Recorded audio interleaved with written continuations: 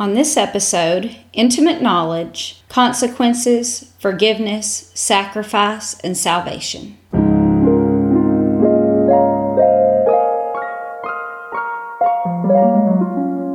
Hello everyone, and welcome to Live Through Jesus with Courtney Gilmore. I'll be reading all the scripture references for you, so you're free to just sit back, listen, and absorb, or you can grab your Bible and read along. Most of the time, I'll be reading from the New King James Version, but if I switch, I'll let you know. At the beginning of each episode, I'll introduce the titles, so if you want the entire study in writing, you can go to livethroughjesus.com and buy it for under $5. Each one will cover 2 to 3 months worth of episodes, and once you buy, then it'll be immediately available for download.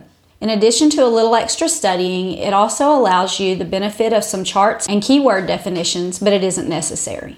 Okay, so let's get started.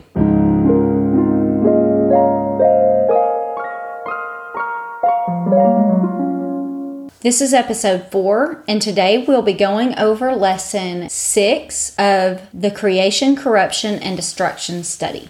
Last episode we read in chapter 3 of Genesis, and we talked about the temptation of man. If you happen to miss that episode, this one is going to be following that, and so you really need to go ahead and go back and listen to the first part of this because this is really the second part of that lesson. It was all about how Satan works and what it is that we can do to fight against him. And this week, we're going to be reading the end of Genesis chapter 3, and we're going to be discussing God's response to man's sin. There are consequences, but there's also extreme grace and mercy. Our memory verse is from Hebrews 10:9, and it says, "He takes away the first that he may establish the second." We'll talk about what that means here in a little bit. Now, last week, just as a small recap, God told the people not to eat from a certain tree in the Garden of Eden. Satan came and deceived them, and the woman ate of the tree, and then she gave some to her husband also. Verse 14, "So the Lord God said to the serpent, 'Because you have done this, you are cursed more than all the cattle, and more than every beast of the field. On your belly you shall go, and you shall eat dust all the days of your life.'" So something interesting about the snake is that apparently he used to have legs. And now his punishment is that he has to crawl on his belly and eat dust for the rest of his life, which is a pretty miserable existence, I would think. God has completely taken away his legs. And then we'll go on in verse 15. "And I will put enmity between you and the woman, and between your seed and her seed. He shall bruise your head, and you shall bruise his heel." So not only is he going to have to crawl on his belly and eat dust for the rest of his life, but he is always going to be an enemy of man. So contrary to what the snake charmers think, snakes are not our friends, okay? Beginning at the fall, we are at constant odds with one another. And so it says that they will bruise our heels because they will bite our legs as we're walking around. And we have the ability to bruise their head, which means we can stomp them because they're crawling on their bellies. So there's constant opposition between this animal and man for the rest of eternity because of this. All right, let's move on to verse 16. "To the woman, he said, 'I will greatly multiply your sorrow and your conception. In pain you shall bring forth children. Your desire shall be for your husband, and he shall rule over you.'" So the first thing is that childbirth is going to be painful now. We were always going to bear children, but it wasn't going to hurt until the fall. That's the punishment of the woman. The second punishment of the woman says that her desire shall be for her husband, and he shall rule over her. When you hear your desire shall be for your husband, that doesn't sound too bad. Like, I'm going to want him. He's going to be pretty handsome, or he's going to be attractive to me, whatever. That doesn't sound like a punishment. But when you listen to the last part of it where it says, "He shall rule over you," that tells us that it did not mean that he's going to be attractive to us. What that means is that we're now always going to be in contention with our husbands. He's going to rule over us, and we are going to desire to either rule over him or not be ruled over or whatever. We were supposed to be living in harmony. As we talked about in episode 2, we were just supposed to live peacefully together. We were supposed to be good companions. We were supposed to help our husbands, all the work that God had given them, and everything was just supposed to go great. each of us had a role and we didn't mind because we were all serving our purpose. But this all changed whenever the people decided to sin. And so one of the consequences for the woman is that now she is going to constantly be fighting him for control. We're no longer going to live together in harmony. It is going to be something that we have to work at. A relationship is going to be something that we have to work at now. A continuous desire to be right and a fight for control. Now look at verse 17. Then to Adam he said, because you have heeded the voice of your wife, and have eaten from the tree of which I commanded you, saying, you shall not eat of it, cursed is the ground for your sake. In toil you shall eat of it all the days of your life. Both thorns and thistles it shall bring forth for you, and you shall eat the herb of the field. In the sweat of your face you shall eat bread, till you return to the ground. For out of it you were taken, for dust you are, and to dust you shall return. So let's just look at that part specifically. It says because he listened to the voice of his wife and ate of the tree that he was commanded not to eat from. If you notice back last episode where God asked him what he had done, he said, well, the woman that you gave to me, she gave me of the fruit. And so I think it's kind of funny because he's not only blaming the woman, he's almost blaming God because God gave him like this defective mate or something. She was supposed to be my helper, and look how helpful she is. What were you thinking? And I just think that's funny because we can look at that on the outside and be like, scary, like, don't say that. It's not God's fault. But I do believe that sometimes we do that in our own marriages. Everyone that is a Christian, when they get married, they believe God gave me this woman or this man to be my husband or wife, just as God gave him the woman. And then, sometimes years go by and things get difficult and we begin to be like, this woman you gave me, God, or I'm not so sure about this man that you picked out for me, Lord. He's not doing exactly what I want him to do, And so it all flips around from this is my God-given soulmate to what was I thinking? But generally, we don't like to blame it on ourselves. So it's maybe I was mistaken. Maybe God didn't give me this person. Or what was God thinking giving me this person? So anyways, I just thought that was a little bit funny. And God tells him here, because you listen to your wife. So he's letting him know, this is not my fault. This is not her fault.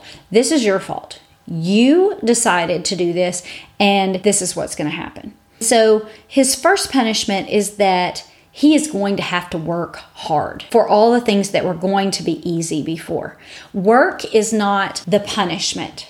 Man was always created to work, right? Remember in the beginning it says work for 6 days because I worked for 6 days, rest for 1.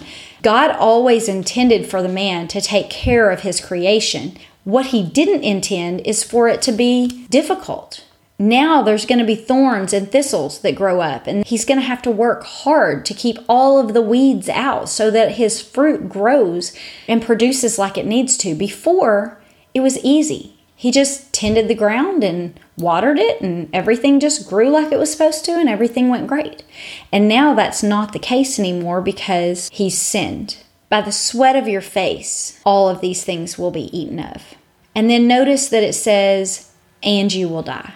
Again, like we talked about before, they didn't die immediately the day that they ate of the fruit. They just began to die. They began the aging process, the progression to death. And so he says, you were going to get to live here forever and everything was going to be great for you, but now you're going to die. You're not going to get to live here forever. So then skip down to verse 22. We'll go back to the others later. Verse 22, it says, Then the Lord said, Behold, the man has become like one of us, to know good and evil. And now, lest he put out his hand and take also of the tree of life, and eat and live forever. Therefore the Lord God sent him out of the Garden of Eden to till the ground from which he was taken. So he drove out the man, and he placed a cherubim at the east of the Garden of Eden, and a flaming sword which turned every way to guard the way of the tree of life. So not only do they have to work hard, not only are they going to not get to live forever, they don't get to live in this garden anymore at all. Because this garden was planted by God. and the fruit is just ripe for the picking. All they have to do is walk up, get it, no work involved. Plus, the tree of life is also in the midst of the garden. And so if they stay in the Garden of Eden, then they can eat from the tree of life, and then they can live forever. And God says that is not possible anymore. So he places cherubim at the entrance to Eden so that they cannot get to it, and a flaming sword that turns every which way to guard the tree of life so that there's no chance of them ever reaching the tree of life. So here's the deal. The man got greedy. He wasn't satisfied with what God gave him. He could literally walk in that garden and eat any piece of fruit he wanted but one. He didn't have to work for it. It was all easy. Everything was great. He didn't know anything bad. And all of a sudden, because he just could not help himself, he had to have one more thing. Now he's suffering the consequences of that, which means not only does he not get that one good thing, but he doesn't get a million other good things, and he gets bad things too. This is the thing that happens to us when we get greedy. This is the thing that happens whenever we're not satisfied with the life that God gives to us. He wants us to be content. He wants us to be happy with the things that He's given to us. God has blessed all of us in some way. And because we live on this earth in a fallen world, everything is not perfect. So in some ways, we do not feel blessed. But everyone is blessed in some way. And when we get greedy and we decide we want more, then this is the type of thing that happens. Now, we're going to spend the rest of our time on God's solution to our sin. So these are the consequences. But God has a solution for every single person that sins and every time that we sin. Let's read verse 20 and 21. And Adam called his wife's name Eve because she was the mother of all living. Also for Adam and his wife, the Lord God made tunics of skin and clothed them. These tunics of skin were made from animals. So they covered themselves earlier with leaves, but that was not a permanent covering. Leaves are not very durable. They do not stand up for any length of time. So this is a permanent solution to their nakedness. It is also a permanent solution for their sin. So now they have durable clothes made out of the skin of animals that will cover their nakedness. But now we also have a sacrifice for our sin. This is the first sacrifice for sins. Consequences are just not sufficient, not to bring us into a right relationship with God. And so even though man did not immediately die, something else did die for this sin immediately. I'm going to read you several verses, and we're going to talk about this concept for the rest of this time. So I want you to look with me in Hebrews 9:22. Hebrews talks a lot about this. It says, and according to the law, almost all things are purified with blood, and without the shedding of blood, there is no remission. There's no taking away of our sins without the shedding of blood. Remember last episode when I said our sins are covered by the blood of Jesus? Well, their sins were covered by the blood of an animal. Blood is the only thing that can take away the sin of man. Now that this animal has died, they are free. They are pardoned from their sin. They've received remission. So this became the practice for thousands of years of how people's sins were forgiven. And the book of Leviticus is the entire book written to the Levites, who were the priests that carried out the sacrifices of the Lord. It gave them all of the guidelines that they needed to know in order to make atonement for the people's sins. Listen to this in Leviticus 17:11. It says, for the life of the flesh is in the blood, and I have given it to you upon the altar to make atonement for your souls. For it is the blood that makes atonement for the soul. It is what covers and cancels. It's what puts off our sins, okay? That's what these words mean. Atonement, remission. That's why I'm explaining these things. The laws for the priests and the church centered around this practice. But the problem is that animals could not adequately pay the price for a person's sin because the animal didn't actually do anything wrong. So it can't pay the price for a person's sin. But we also can't pay the price for our sin because we would all die at a very early age and no one would make it to adulthood. Therefore, the entire population of people would die out. So a new way had to be established, and thankfully Jesus became that sacrifice for all of us. He explains this to his disciples in Matthew 26:28. He says, "For this is my blood of the new covenant, which is shed for many for the remission of sins." This is at the Passover when they're drinking the wine, and he says, "Remember this whenever you drink the wine, that this is my blood that is shed for the remission of your sins." Without going into too much detail, the Passover was celebrated after the Israelites left Egypt because God sent the last plague on the Egyptians that killed their firstborn child. That is what ultimately led them to let the Israelites go. And God said, if you will kill a lamb and put its blood on your doorpost, then when the angel of death passes through to kill the firstborn child of each household, it will pass over your house because it will see that blood has already been shed. And I will accept that lamb's blood on behalf of your firstborn child. And so every year they would celebrate this, remembering the lamb that kept their firstborn child from dying in this plague. So Jesus is now saying, I am the lamb. I am the sacrifice that is dying for you, for the remission of your sins. This is a new covenant. This is a new way. I'm doing away with the old sacrifices of animals because they're not sufficient enough, and I am going to be your sacrifice. My blood is sufficient for you. So let's read about this because the Word of God says this much better than I do. Hebrews 10 explains this entire concept. So it says, "For the law, having a shadow of the good things to come, and not the very image of these things, can never with these same sacrifices, which they offer continually year by year, make those who approach perfect. For then they would have ceased to be offered. For the worshiper, once purified, would have had no more consciousness of sins. But in those sacrifices there was a reminder of sins every year. For it is not possible that the blood of bulls and goats could take away sins." So what this is saying is that this was a picture to you because you needed to see that something had to die for your sins. And so I allowed this to be a shadow of the things to come, but it wasn't the very image of what was actually going to be because it wasn't perfect.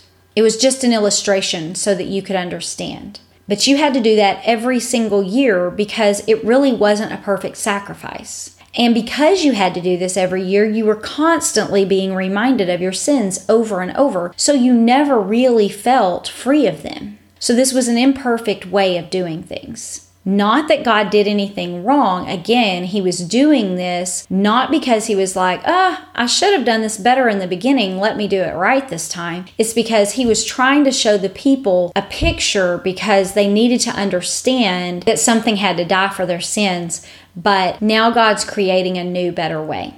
Let's continue in verse 5. "Therefore, when he came into the world, he said, 'Sacrifice and offering you did not desire, but a body you have prepared.'" God didn't desire these sacrifices anymore. He's prepared a body, which is going to be Jesus. "In burnt offerings and sacrifices for sin you had no pleasure. Then I said, Behold, I have come. In the volume of this book it is written of me, to do your will, O God." So Jesus is saying, this is me. Previously saying, "Sacrifices and offerings, burnt offerings, and offerings for sin you didn't desire, nor had pleasure in them, which are offered according to the law."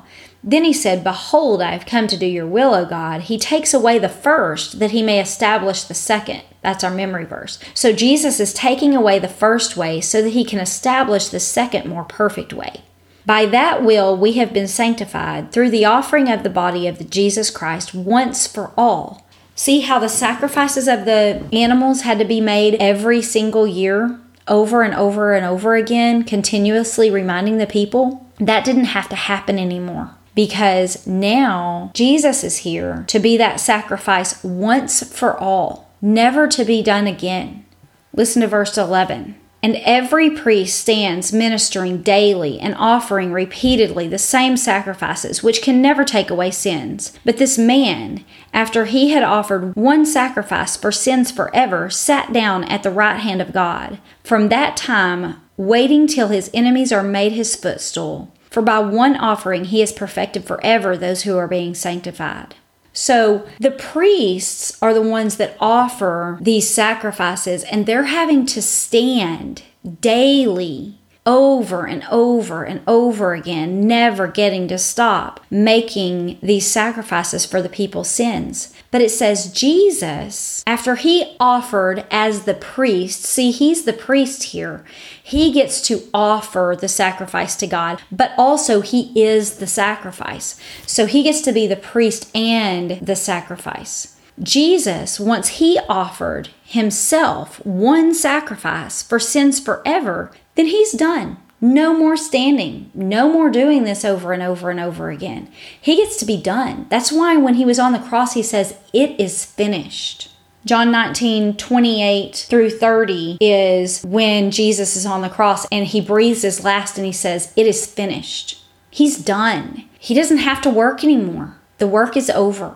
He's done what he was sent there to do. Unlike the priests that never get to stop offering the sacrifices, he offered himself once for all, and it is done. And now, not only is it done, but he can sit at the right hand of the Father. Luke 22:69 tells us that Jesus is sitting at the right hand of the Father. He's sitting down. He's on his throne. Let's finish reading. Verse 15. But the Holy Spirit also witnesses to us. For after he had said before, "This is the covenant that I will make with them after those days, says the Lord. I will put my laws into their hearts, and in their minds I will write them." Then he adds, "Their sins and their lawless deeds I will remember no more. Now, where there is remission of these, there is no longer an offering for sin. Therefore, brethren, having boldness to enter the holiest by the blood of Jesus, by the new and the living way which he consecrated for us through the veil, that is his flesh, and having a high priest over the house of God, let us draw near with a true heart in full assurance of faith, having our hearts sprinkled from the evil conscience and our bodies washed with pure water. Let us hold fast the confession of our hope without wavering, for he who promised is faithful." So God says, after this, after I send my Son to be a sacrifice once for all, then I will send the Holy Spirit, because now he's going to put the laws in the hearts and minds of men. He will remember their lawless deeds no more. Listen to John 14:26. This is Jesus, and he's talking to his disciples before he dies, and he says, "But the Helper, the Holy Spirit, whom the Father will send in my name, he will teach you all things and bring to your remembrance all the things that I've told you." So he's going to write his laws in our hearts and in our minds. He's going to use the Holy Spirit now to speak to us so that we are not bound by a law that condemns us. Hebrews 8:7 through 13 says, "For if that first covenant had been faultless, then no place would have been sought for a second. Because finding fault with them, he says, Behold, the days are coming, says the Lord, when I will make a new covenant with the house of Israel and the house of Judah, not according to the covenant that I made with their fathers in the day when I took them by the hand to lead them out of the land of Egypt, because they didn't continue in my covenant, and I discarded them, says the Lord. For this is the covenant that I will make with the house of Israel after those days, says the Lord. I will put my laws in their mind and write them on their hearts, and I will be their God, and they will be my people. None of them shall teach his neighbor and none his brother, saying, Know the Lord. For all shall know me, from the least of them to the greatest of them.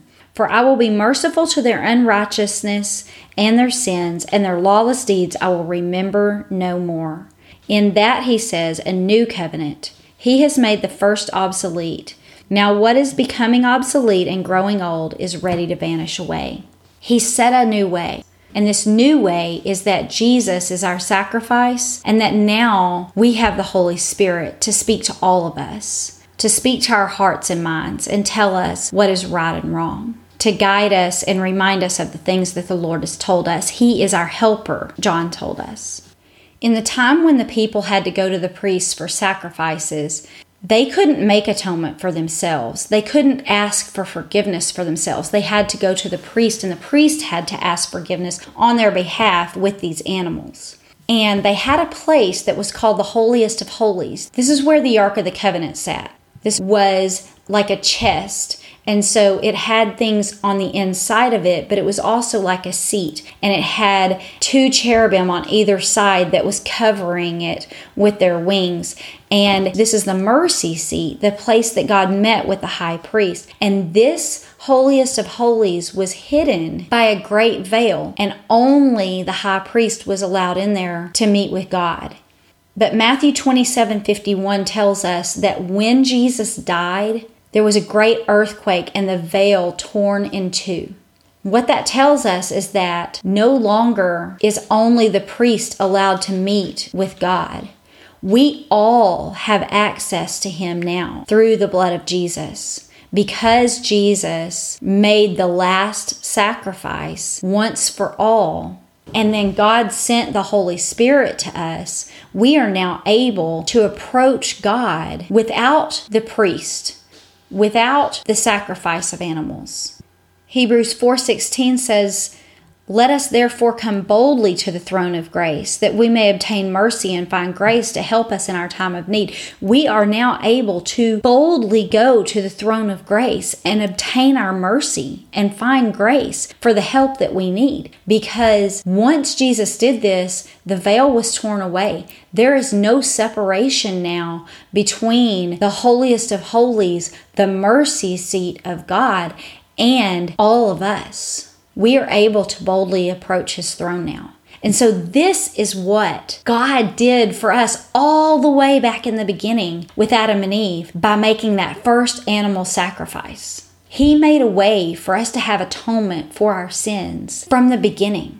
Just with that simple covering for their bodies, He laid the foundation for the covering of our sins and ultimately for the covering that Jesus provides us with His blood.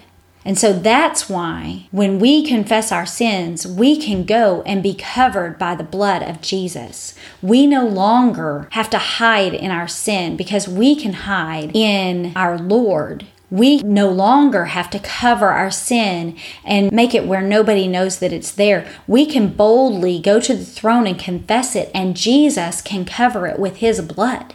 This is what God gave us. And so, yes, the people suffered consequences, and yes, all people, because of Adam and Eve's sin, suffer consequences here on this earth. But God did not end the story there. He did not make us without hope. He gave us a way out because He knew that now that we know the difference between good and evil, we are sometimes going to choose evil, much of the time. And so He said, I don't want permanent separation between me and my creation. They are my prize. They were made in my image. These are the people that I love. And so because the punishment for sin is death and someone had to die, He first allowed animals to die in our place, and then He allowed Jesus to die once for everyone. He took the place for us. The punishment that we deserve, Jesus took upon Himself so that we never ever had to bear that. He's the only one that can do it because He's the only one that doesn't have sin to die for of His own. See, I can't die for your sin because I have my own sin. So if I die, then I just got the punishment that I deserve. No big deal. If you die, you just get the punishment that you deserve. And the animals can't make that sacrifice because they have no sin at all. So they're not dying for their own sin. They're not dying for our sin. They don't even understand it. They can do no wrong. They don't have comprehension of the law.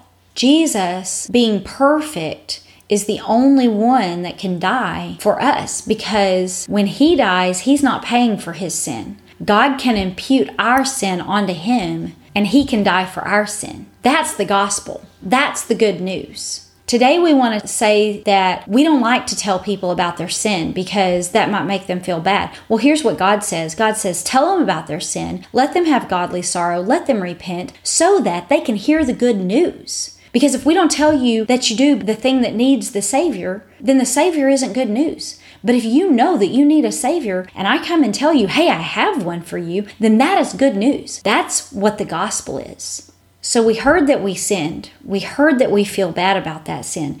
We heard that there were consequences for those sins. And those are all like, I don't really like to listen to that. But there is good news. There's someone that can pay the price for that. You don't have to. This is not bad news. We can tell people that they sin and need a Savior. because that's not the end of the story. The end of the story says, I have a Savior for you. I know Him. His name is Jesus.